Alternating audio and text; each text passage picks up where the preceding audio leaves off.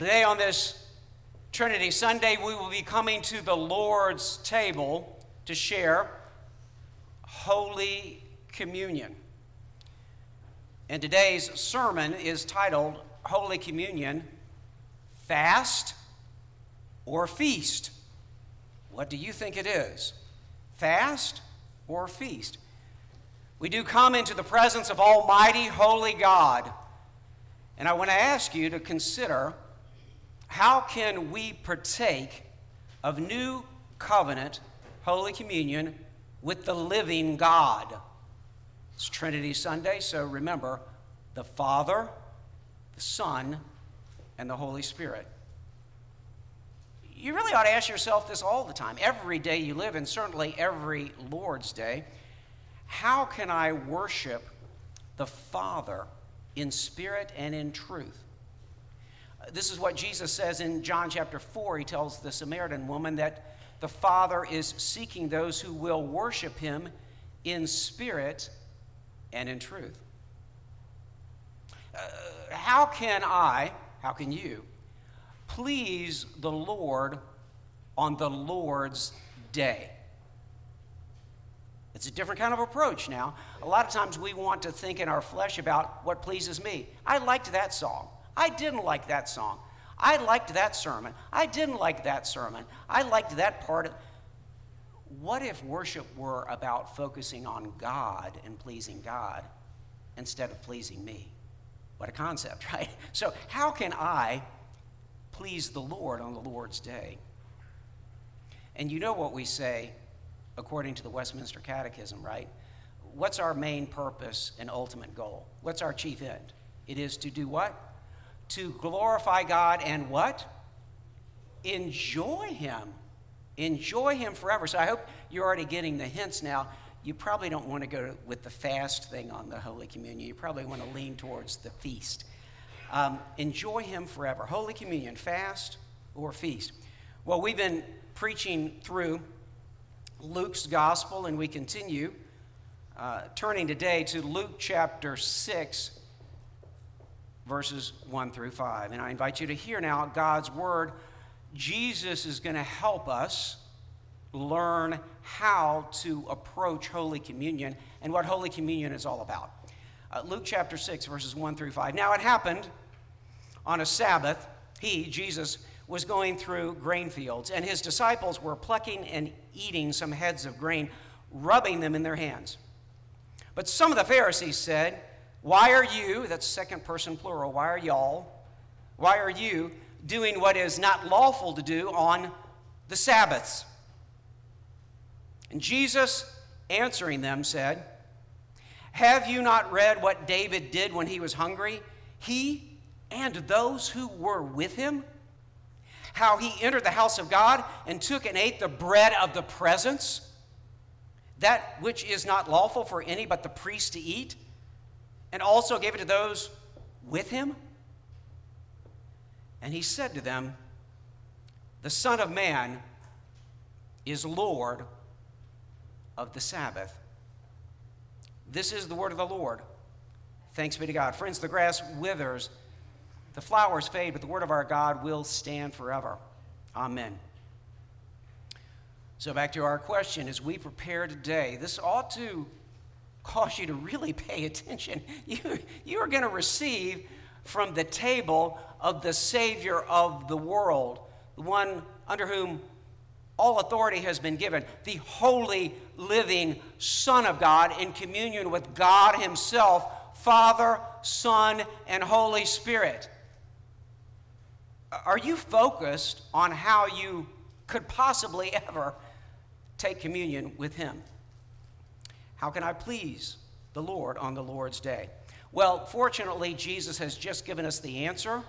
It's going to be, some of this is already drilled into our Vacation Bible School, hence some of my answer here, kind of bringing these things together, communion, Vacation Bible School, and our answer. So how can I please the Lord on the Lord's Day? Every single Sunday, not just coming to the table today. How should you come to worship? How should you and I enter each day? First of all, by faith, I need to do something. And what is the answer? See that poster? Following Jesus changes everything. So go ahead and fill in the blank. Follow Jesus.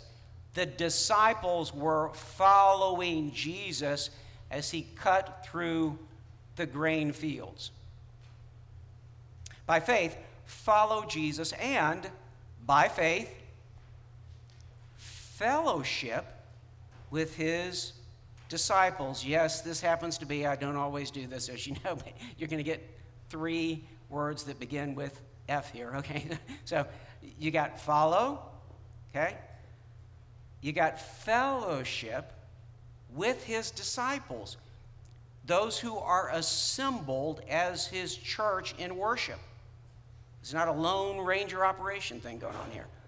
Follow Jesus, fellowship with those who are with him, engaged in his mission. In other words, his church engaged in his mission. And then, freed by God's grace, feast. Follow, fellowship, feast in his presence, joyfully and fully. The Sabbath was, is, and will forever be Holy Communion.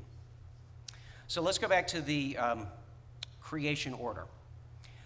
The creation order, Genesis chapters 1 and 2. Let me remind you of the creation order. It's framed with day 1, day 4, and day 7 involving light and God bringing light and presence and communion. Okay, that's the way it's framed. But let's go towards the end of the story. Day 6. Okay, we've got work, we've got creation going on in 6 days, okay? Day 6, how does it begin? Does it begin with the creation of the human beings? No. It begins with the creation of the animals of the earth, the living souls of the earth, animals.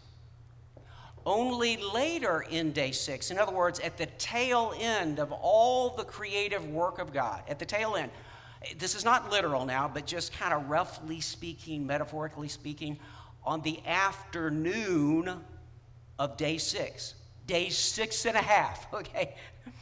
God creates the human beings, male and female, in God's image. Everybody with me on this? Everybody remembers this, right? What does God do next?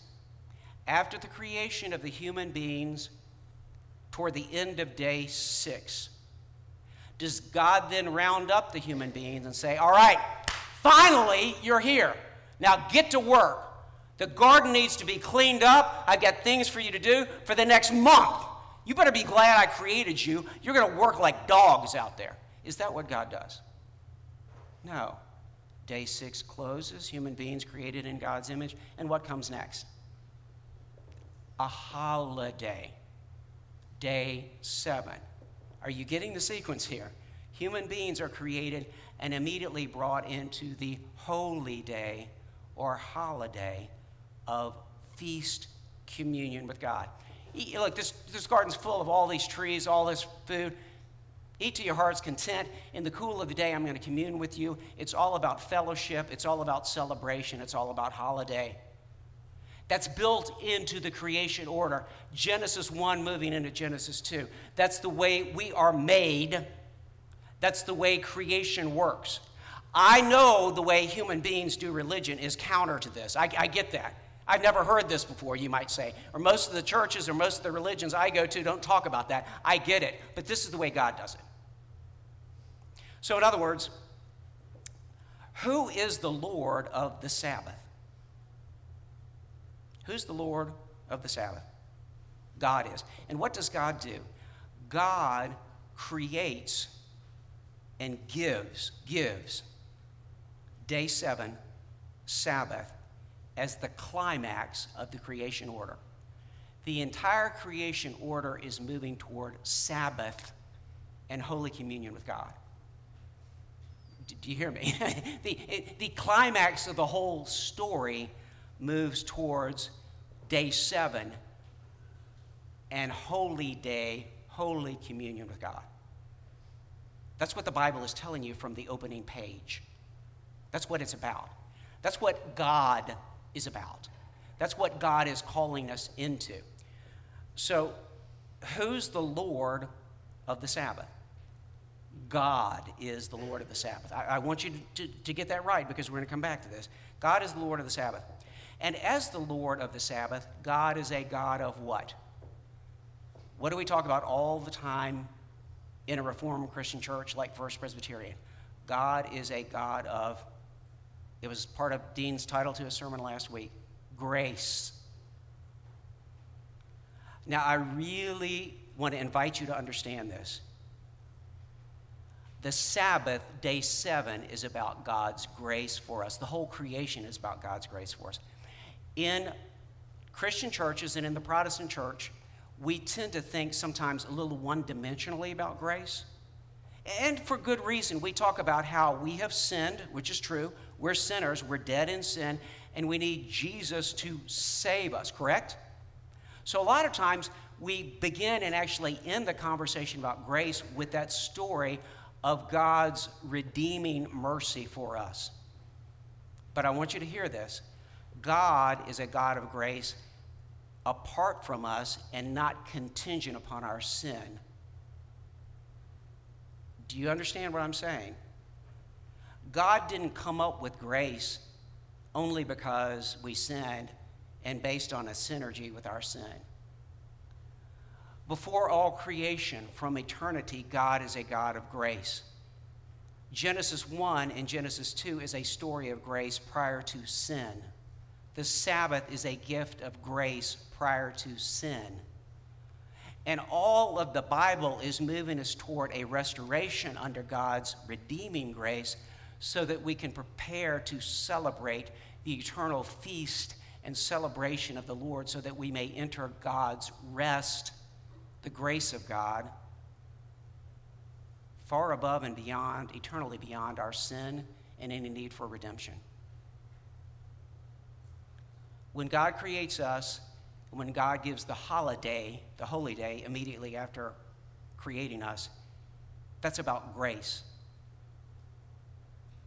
Perfect grace apart from and eternally before our sin. Got it? So, as the Lord of the Sabbath, God is the Lord of grace. He included his rest as the climax of the creation order, and he made us for this, which means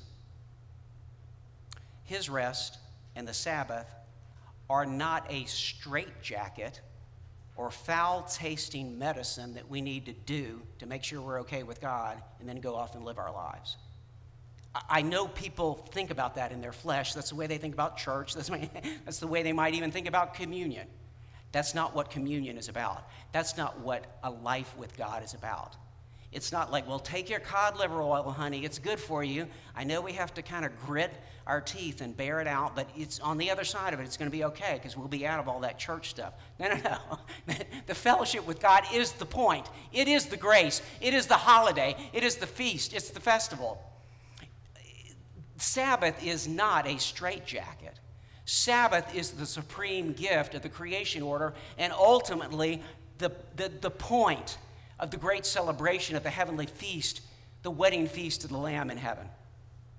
So, even after the fall of humanity, and even under the Old Testament law, with all of its prohibitions, I grant you, all of its prohibitions about the Sabbath, what is the Sabbath called? Come on, Levitical scholars, come on with me now. Leviticus chapter 23, come on. Me'od. It's the first and foundational feast of the feast. Leviticus 23, right? The Sabbath is the feast of the Lord that we are to celebrate every 7 days, all the way up to the ultimate. And what's the ultimate, by the way, celebration of Israel? The seventh year, the Jubilee year, which Jesus proclaims he's come to announce. I'm here to announce the favorable year of the Lord. Remember what he preaches in Nazareth? I'm here to announce the seventh year, in other words, the ultimate Sabbath celebration that has no end. That's what Jesus is saying in Nazareth. Sabbath all the way through. Supreme gift, Holy Communion time. Even after the fall, even under the prophetic law, Sabbath is the foundational feast. And then also, of course, Pesach, Passover, weeks, booths, they're all feast. Catch this now, for sacred assembly. You don't go off and do your own thing. We come together as the people of God to be with God and with each other in grand celebration. Even under the Old Testament law, Leviticus 23, the Sabbath is a, what? Fill in the blank, a feast belonging to the Lord, of the Lord. So now, back to Luke chapter 6, verses 1 through 5 in context. Let me run through this pretty briefly. Remember, we've got a chiasm here, 3 agenitos on one side, 3 agenitos on the other side, 3 episodes on one side, 3 episodes on the other side, and the one we spent in the middle, two Sundays on, the last couple Sundays on, the central episode. So let me run through these, just to remind you. Luke 5, 1 through 11, agenito, it came about, it happened. A miraculous catch of fish, Simon, the first disciple, who confesses himself a sinner before Jesus, remember the very first one, and who confesses for the first time Jesus as Lord of any of the disciples, and Jesus then commissions and calls Simon to catch alive men for him. That's 5, 1 through 11. 5, 12 through 16, another agenito. I mean, Luke is really framing this out for us if you actually read the Greek. A leper prays to Jesus, Lord, if you will, you can make me clean. Jesus says, I am willing. Jesus, the Holy One, touches the unclean leper, cleanses him, and declares him clean. 5, 17 through 26, another agenito, and this time a conflict with the Pharisees and the scribes, the teachers of the law. Jesus declares his authority. First time he's used this term. It's his favorite term for himself, as the Son of Man, to forgive sins. So that's the kind of the third of the 3 on the one side of this. And he forgives and heals the paralytic. Then the middle segment, not agenito, this time kai metatalta. After these things, it's the middle thing. Jesus calls Levi, the toll collector, and fellowships, communes with toll collectors and sinners. And he declares that he's come to heal the sick, and not to call the so-called righteous people, but sinners to repentance. Jesus then goes on and declares himself the bridegroom. In the Old Testament, the bridegroom is God. So who did Jesus just say he is? He's already been forgiving sins, and only God can do that. Now he's the bridegroom too. And he says, while the bridegroom is with the wedding party, they have to feast. They cannot fast. Are you catching this? When he's with them, okay? He declares that he's come to throw out the old clothes, the old religion, okay, the old Judaism, and the old wine. It's not going to mix. You can't mix the two. You can't kind of fuse the two together. You have to have totally new clothes, Jesus' new robe of righteousness, and you have to have totally new wine. Now, on the other side, here we are. We just arrived here today. The other 3 agenitos on the other side of that central passage. Agenito, again, a conflict. Jesus declares himself as the Son of Man to be Lord of the Sabbath. Next passage, next week, 6 through 11, another agenito by Luke, another conflict, and Jesus not only now declares himself Lord of the Sabbath, he demonstrates and defines the Sabbath. He demonstrates he's the Lord of the Sabbath and defines it. We'll get to that next Sunday. And then finally, on the third of the 3 on this side, the final agenito, and Jesus names the 12 apostles. In other words, he's telling you, I have authority to reestablish a new Israel. That's the reason there's 12 apostles now. He's saying all this. All of this is flowing together. It's all fitting back and forth together. So what is the Sabbath? A fast or a feast? Conservative rabbis built traditions and rules as a precautionary, this is not my term, this is their term, it's in Mishnah, a fence around the law. In other words, God helped us out with the law, but we need more details so that we don't get close to violating the law. So let's add fences. Okay, this is Mishnah here. I could pull out the Talmud, but you got a lot of volumes of Talmud. I'll just commend the Mishnah to you if you want a little bit of night reading tonight before you fast, go to sleep. Okay, including how many, among the fence, How many classes of work prohibited? How many? Well, the way they put it is this.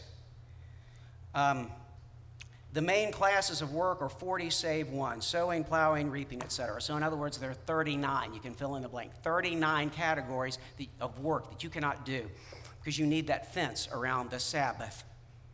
It's Mishnah Shabbat, number 7. Luke 6, 1 through 5. Notice this now. In those days, they're not roads on the side of fields. The roads and the paths cut through the fields. Okay, so Jesus is cutting through grain fields. His disciples are with him. They're picking pieces of grain. It's spring season. In other words, it's right after Passover. Catch that significance, by the way. This is just a little light note there. It's springtime. It's probably the second Sunday after Passover. Okay? And it's springtime, so there's harvest. They're early harvest. They're plucking grain. They're rubbing it. And according to the rabbis and the conservative religious people, that's violation. If you're plucking, you're harvesting. If you're plucking a few pieces of grain. And if you're rubbing them, that's milling. Okay? That's another violation of Sabbath.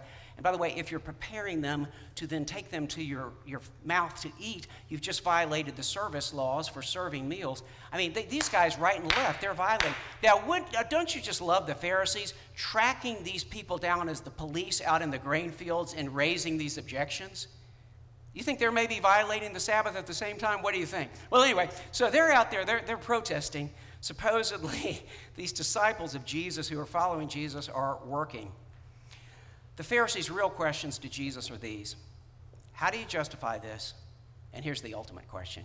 Who do you think you are? Who do you think you are? Jesus answers. Now notice, Jesus does not get down into the weeds in disputing the Mishnaic elaborations of the law. He doesn't even fool with that this time. He's going high level. I mean, really high level with his response. First of all, he talks about David. You can read about this in 1 Samuel chapter 21. David, young David's on the run from Saul.